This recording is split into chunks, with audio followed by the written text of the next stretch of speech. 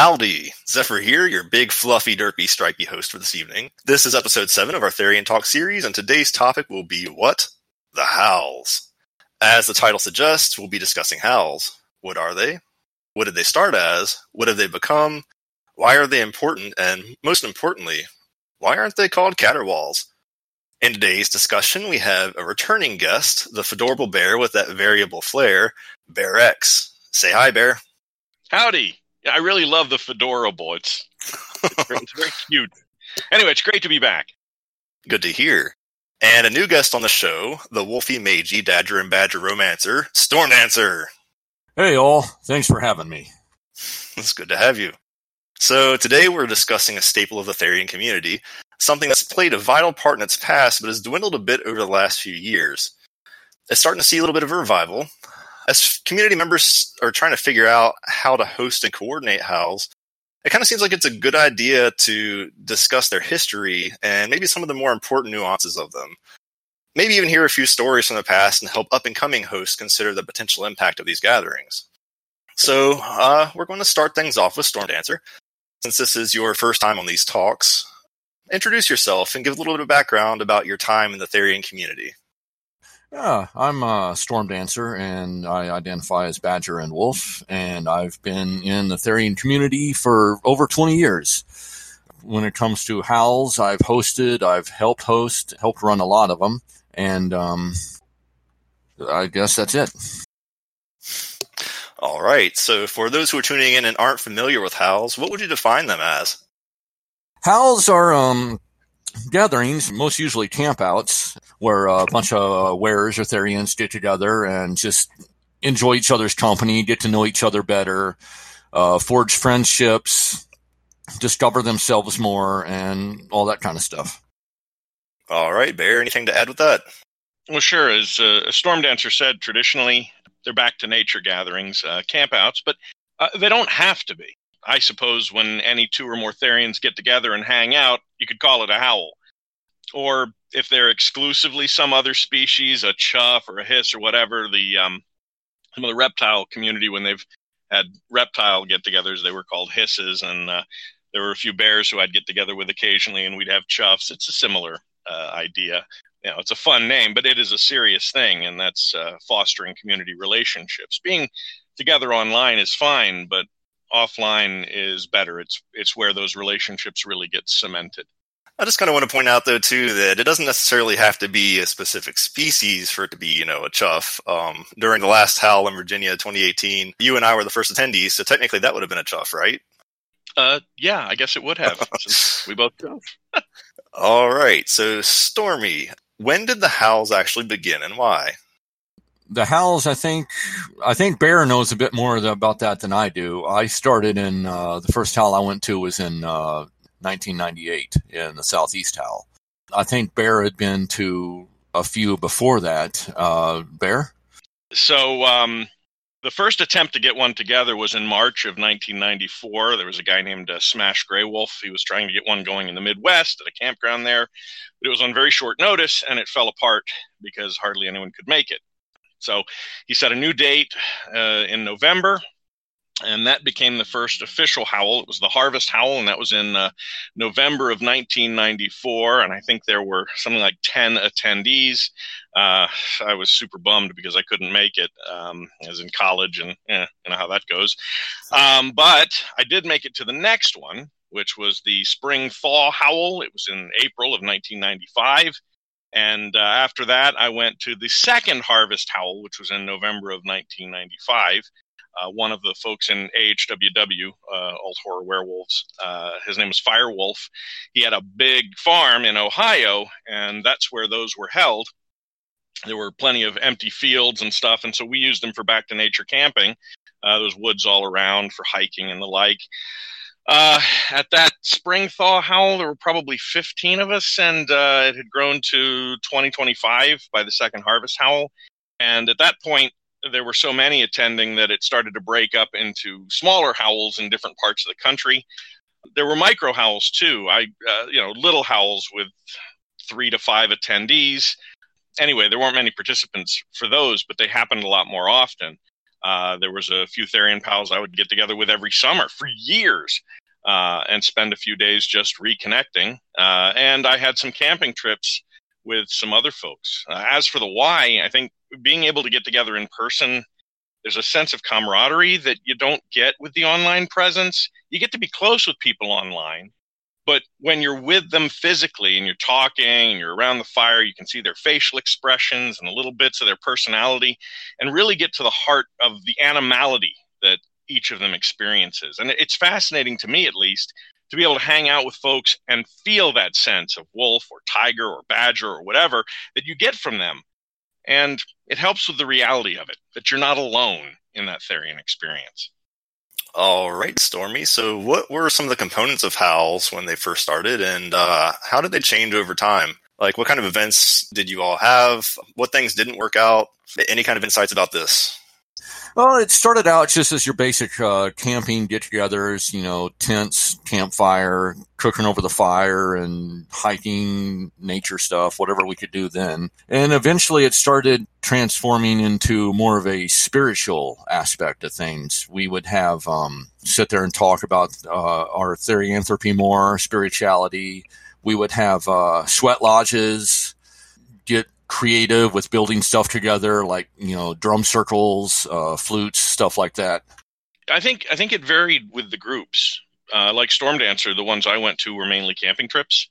Although there were specific things that kind of always happened, particularly with the larger groups. We'd always have a group meal where we'd all sort of pitch in and share food. Fire jumping was a big thing. Risky, though. Now as a parent, I'm like, fire jumping. Yeah, we did fire jumping. We'd often talk about our experiences, and sometimes we'd have a talking stick, and pass that around. Whoever had the stick was the one who could talk. The smaller howls were more like hangouts. Sometimes we engaged in spiritual practices or guided meditation, trying to find ways to get a deeper experience of the animal. For me, it was because of integration. There were a few of us who have kind of dissociative experiences of therianthropy, almost like the inner critter is not fully integrated.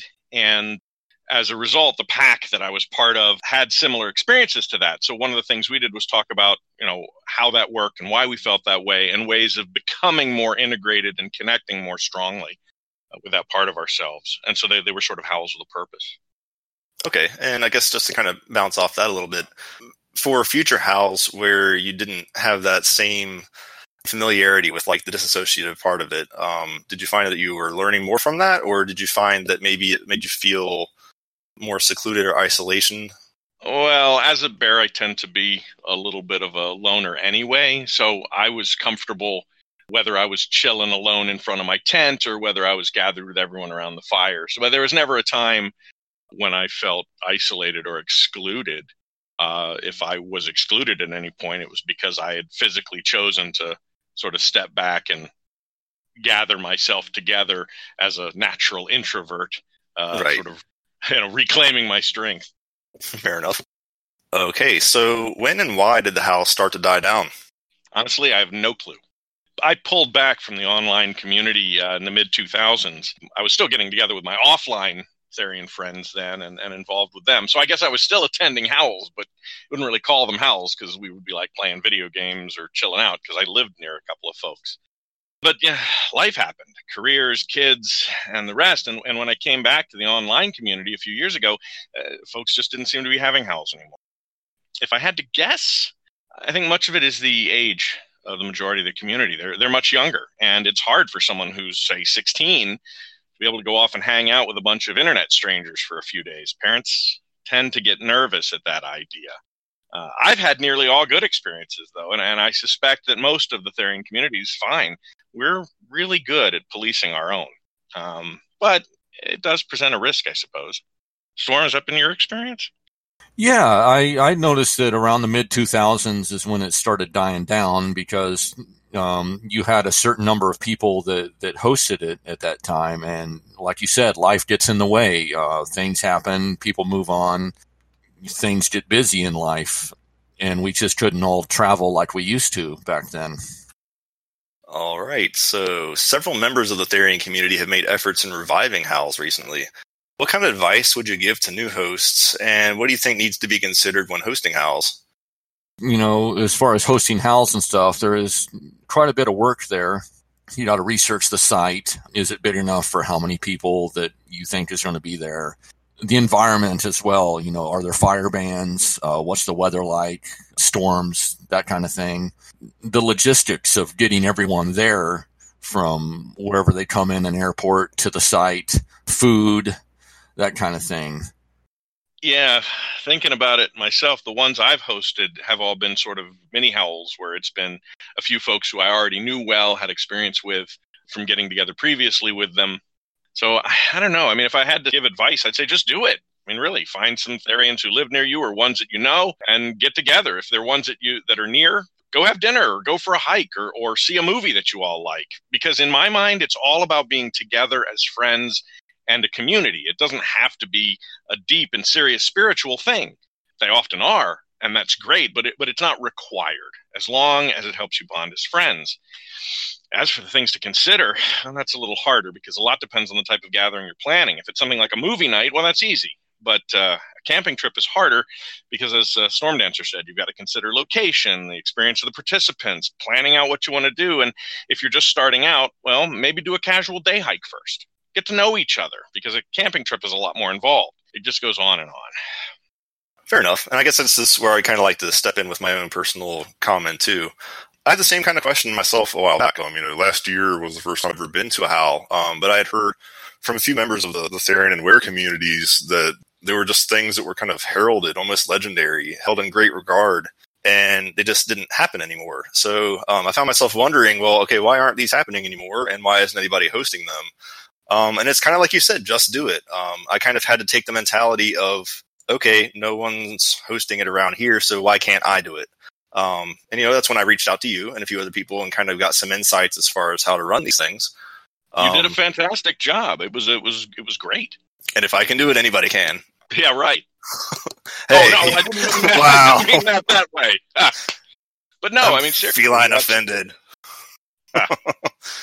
We all had a blast. It was good. So, all right, I think we're back to you, Bear. For those who haven't attended a howl before, what would you recommend that they know beforehand? And do you have any advice as far as like equipment or gear to bring? I'm going to assume you mean a traditional howl, the camping sort? Yes. So first, the advice I'd give to anyone when they're going to be outdoors for any long period of time, howls are typically over a weekend, sometimes a little longer, plan to dress in layers. The temperature usually varies a lot over the day. Starts out cold in the morning or overnight, and by the afternoon, you're sweating. So dress in layers. Have an idea of what the highs and the lows are for the season, and then use that to figure out what clothes to bring and wear layers, and that works out. Have a quality tent and bug spray. You might want to share with other participants things like food or even the tent if they're folks that you know and trust. You can always bring, too, something that you've been reading or a musical instrument, something that you can share. Howls are a great time if you've got a talent that you can demonstrate. And for some reason, every single time I've been to one of the large howls, there's always been at least one person with a didgeridoo. And that's an instrument I don't run across anywhere else. And I've always wondered why it is there's always a didgeridoo at a howl, but it seems to happen a lot. Oh, now see, that kind of makes me feel bad. I didn't bring mine last year. See, you would have had a didge. I suspect Storm Dancer probably owns one. No, I don't, but what? That's a good point there. The howls I went to, there was always someone with a didgeridoo as well. See? What would you bring? I don't have any musical instruments, but I would probably bring the, relics, you could call them, the 2x4s. No. Well, those are legendary. I will go into that story later. So I guess as far as like what to pack and bring, if there's a camp website or something along those lines, typically there are checklists that you can print out just to make sure you have everything that you need. And in the case of like the howls that we have in threads at TG, if you're not sure, ask. The worst that can happen is that no one knows, and at least it's on the radar so people can answer and say, yes, you need to bring this, or no, you don't. All right. So now we're going to get into kind of darker and scarier subjects. So, Bear-X, are the Therian hunters going to come and get us? Wow. The trollish part of me wants to say, of course! But no. There's no such thing. There was an encounter at the second Harvest Howl, and I wonder whether or not this led to this idea of Therian hunters. Apparently, some local had heard about the Howl from AHWW because it was a public news group. And at the time, a lot of college students were using Usenet. And because it was publicly announced on there, including where it was being held, some folks just decided to show up and troll us. They rolled up in this red pickup truck, and they were hanging out on the back, and they were some local good old boys. And I think they were expecting us to be, a bunch of wimps or internet dorks, and I think they were honestly surprised when it turned out that we came from all walks of life. One of the guys who was attending was law enforcement. There were a couple of folks there who worked out constantly, and a lot more who were just ready to jump in if things got hairy. No pun intended. Yeah, right, exactly. But ultimately, they decided that we were pretty cool, and they ended up hanging out and having a beer with us. So, I don't know. I guess what folks call Therian hunters are, for the most part, your standard bullies. The Howls I went to, we never had anything like that happen to us. We've had, the good old boys and stuff, but usually it was, share beer with them and, have some good laughs, and that's about it. But no bullies, no hunters, or people giving us a lot of guff. Maybe we should add beer to the list of things that one should bring. It seems like a situation diffuser. To all of the pups out there, don't drink beer. Beer's bad. Yeah, don't. Right. Yeah. Don't do that. All right, moving on. So what were some of the social dynamics in past howls? Were they always mostly wolves? Is that why it's, called a howl? Or were the species kind of mixed up? Since it was called a howl, did they have sort of a packish feel, even if different stereotypes were there? Or, were they mostly predator or prey Therians? Was there a balance? Even how was mainstream or non-Therian attendance viewed? I guess we'll start with you, Stormy. There's a lot that I just threw at you, but... Yeah, we had a wide variety of species there. Your typical wolves, of course, coyotes, foxes. I think we have had a deer and a rabbit at one point. No one was hunted. No one was, chewed on or anything. But we all got along real well together.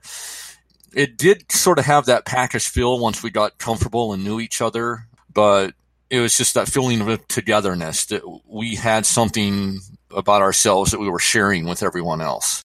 Right. Yeah, in my experience, the larger howls were mostly wolves. The smaller howls tended to be more variable, and I think that's just because I tended to know a wide variety of folks. So that was probably coincidence on my part. And there were a few various other species. Some prey Therians, although they were at the time much more rare. And polytherians were also much more rare. And there were a few, in the first 20 years I was part of the community, I think I knew one. But no one viewed any of it judgmentally. So it wasn't exclusionary in any kind of way. I tended to be more of a loner, but that's my nature. And the larger groups had smaller groups within them.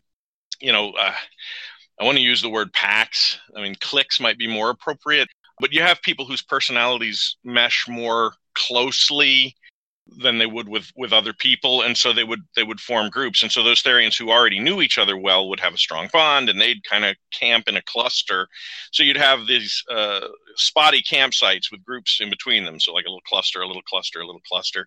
And I guess it's what you'd expect. It wasn't a problem, but it was just a sort of natural grouping that happened. That's what you'd expect at that kind of gathering. Okay. And I guess to kind of bank off that, the Virginia Howl last year, it's the only one that I've had from experience, but, we had a tiger, we had a bear, no lions, we had a wolf, we had a kitsune, and we had a non-Therian there, and everyone got along perfectly fine. There was no species or interspecies turmoil or anything like that. Everybody seemed to kind of get along fine. All right. So, should howls be considered spiritual events or limited to spiritual Therians? And what role does or can spirituality play in howls? I guess we'll start with you, Stormy. I think it's up to the host and the people attending, because I've had howls that are just strictly campouts and, enjoy the moment, have fun together. And I have been to howls that are strictly spiritual, where, there was an application process for those particular howls. And it was just to weed out the people who aren't serious and just want to be there to be there. But it depends on the people attending. Sometimes spiritual things do happen, like a regular howl we had a sweat lodge at, that kind of stuff. Yeah, I agree with Storm Dancer there. They don't necessarily have to be spiritual. I think it's great if they are. because in many ways we've lost sight of the spiritual aspect of therianthropy. If you look at the FAQ for AHWW, it was originally called spiritual therianthropy, although that was largely to distinguish it from clinical therianthropy. But spirituality was a huge part of the early community and the Howells. But I don't believe it's strictly necessary. One could totally have an entirely secular Howl, and they've certainly been held. And many of the more sort of meetup style get together and see a movie kind of Howls, I've been involved with those too. And those are secular, and that's great. As long as the spiritual component is optional to the secular folks and everyone's respectful of each other's beliefs, I think it's great. Although I do think that more spirituality is better, and that being able to discuss those perspectives and experience them is a very useful tool. And I find that kind of useful. I'm actually using that kind of insight to help evolve the 2019 Howl. So hopefully it'll give those who are looking into hosting Howls in the future something to kind of consider. Yeah, it sounds great. All right. So in your opinions, what makes for a good Howl? Are there things like a target number of attendees or certain activities you can think that would benefit attendees, impactful ways? Or what degree of isolation or disconnection from the modern world should we shoot for? I guess we can start with you, Bear. I think as they get above 15 participants, it requires a much more nuanced handling, because there gets to be enough people and enough different opinions and perspectives that it kind of it's harder to form consensuses about what to do. As for what makes a Howl good, how do I feel after it? Do I miss it? Post-Howl depression, as it were. Do I feel energized after it? Do I feel recharged? If I feel recharged and I feel like it was a good experience, I wish I were back there, then I feel like then it was a good Howl. Right. But I think if there's a balance between relaxation and activities, and if I feel more strongly connected to the participants after the event, if there was no drama, all of those things contribute to it being a good Howl and a good experience. Yeah, I think 10 to 15 is a good number. I've been to some where it's like 20, 25 people, and getting everything organized and getting everyone involved is like herding cats, basically. No offense intended. Hey, So I guess we'll move on to the fun part. What are some of the stories that you'd like to share from Howls of the past? Going to start with Stormy. Oh, well, I remember several of the Southeast Howls that we've had. And the time of year when we held them, we tend to get a lot of storms that just blow over the valley. So there's one year where a storm blew through, flooded us out, knocked some trees over the logging trail, so we couldn't get in or out, and we had to be rescued by the rangers. So that there goes along with saying, know the weather for the area that you want to have the Howl in. Right. Most of my experiences were just normal camping and hanging out. So, there is one that sticks out for me. I had a fellow bear. I'm going to refer to him as P, letter P.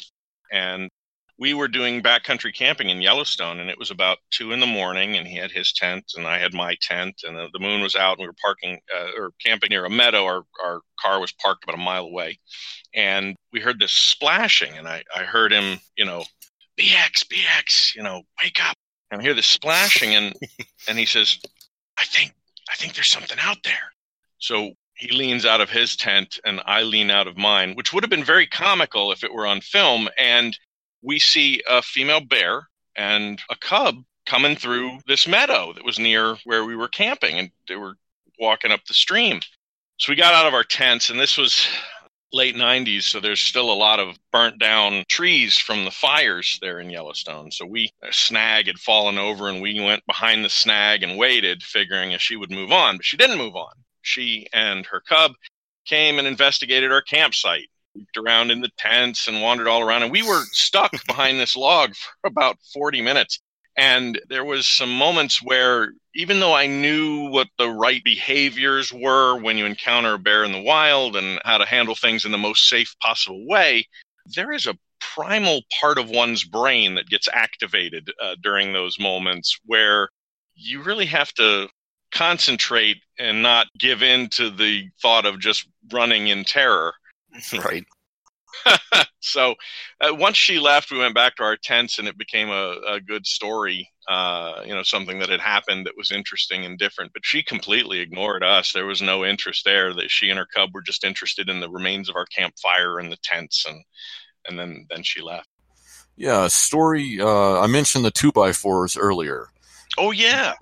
Back on HWW, we were talking about Old Man Coyote from the Native American legends, and he's the trickster and all that. And it came to be that the 2x4 was the strict enforcer of Murphy's Law. So I was gifted a 2x4 by an old Therian that I knew, and I started carrying it around with me to Howl's. And all the participants, I would have sign it as kind of a relic, if you will, of the Therian culture. And it is now morphed into 2x4s. And I'm still carrying it around to Therian gatherings and having people sign it and stuff. There's a lot on there, and I will have to share pictures of it with TG and others. Oh, that'd be awesome. Yes. But was that Therian initials LB? Yes, that is the very 2x4s. Okay, that's the 2x4s I thought they were. Nice. It's great that you still have them. And the VA HAL 2018, I actually brought a pumpkin for everyone to sign. It's not not an actual pumpkin, but now I'm kind of wondering if it's the cosmic pumpkin. Might have revived a tradition without realizing it. Yeah, I mean, people should do that. I encourage that people have like objects that they can sign, like create little traditions in that way. When we had the second Harvest Howl, the AHWW zine had been created, and everyone signed the cover of the zine. I think I still have that in my collection of things. I should dig that out and scan it. Nice. But yeah, something like that, especially if it's brought between different howls and things like that too, it adds to the connectivity that we were talking about. Okay, so I'm going to move on to one last question, and it's perhaps the most important of all. Why are they called howls and not caterwauls? Why don't we change it? We'll call them caterwauls from now on. Okay, it's the VA Caterwaul 2019. It's a conspiracy because wolves rule and cats drool. No. Wait. Whoa. That's the other way around. Haven't you ever seen Homeward Bound? Cats rule and dogs drool. I reject your reality and substitute my own. Uh-huh. You know what? It probably was just that howl was kind of the generic term, and the rest of us didn't really object because I can howl too. I think that kind of warrants some kind of proof. At least one little meow-oo for us. Aroo! Meow-oo. No? Does that work? Stormy, come on, you gotta do it too.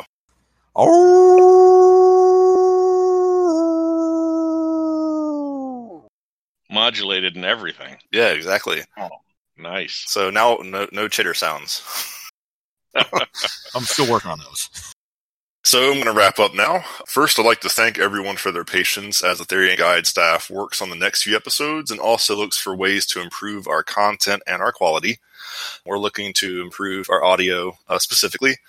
So if you have any feedback, we would appreciate it. Please be kind, but also be honest. If there's anything that you can think of that would help us out, we would appreciate it. I'd also like to bring up that we're trying to make these these episodes have even more of a community feel. And I've started asking community members to provide samples of their music for use in our intro and outro sequences. Full credit will be given to these artists unless they don't want to be identified, and additional information can be found on TG forums at a link that will be provided along with the release of this episode. For those who are at TG, the thread title is Musicians Wanted, Savage Beats for Therian Talks. This episode also serves as a reminder for two of the howls that we have on our radar. Links will be provided after the show. If you are not a miner, and if you live in eastern or northwestern U.S., or if you wouldn't mind traveling to the howls, please check those links out and express any interest in participation. Some of the content has changed for the Virginia Howl, and some of it is reflective of this particular Therian talk. So we've upped the age limit with a preference of 21 or older, but feel free to reach out to me for any additional details or if you have any questions. As always, we would like to have additional topics for these interviews.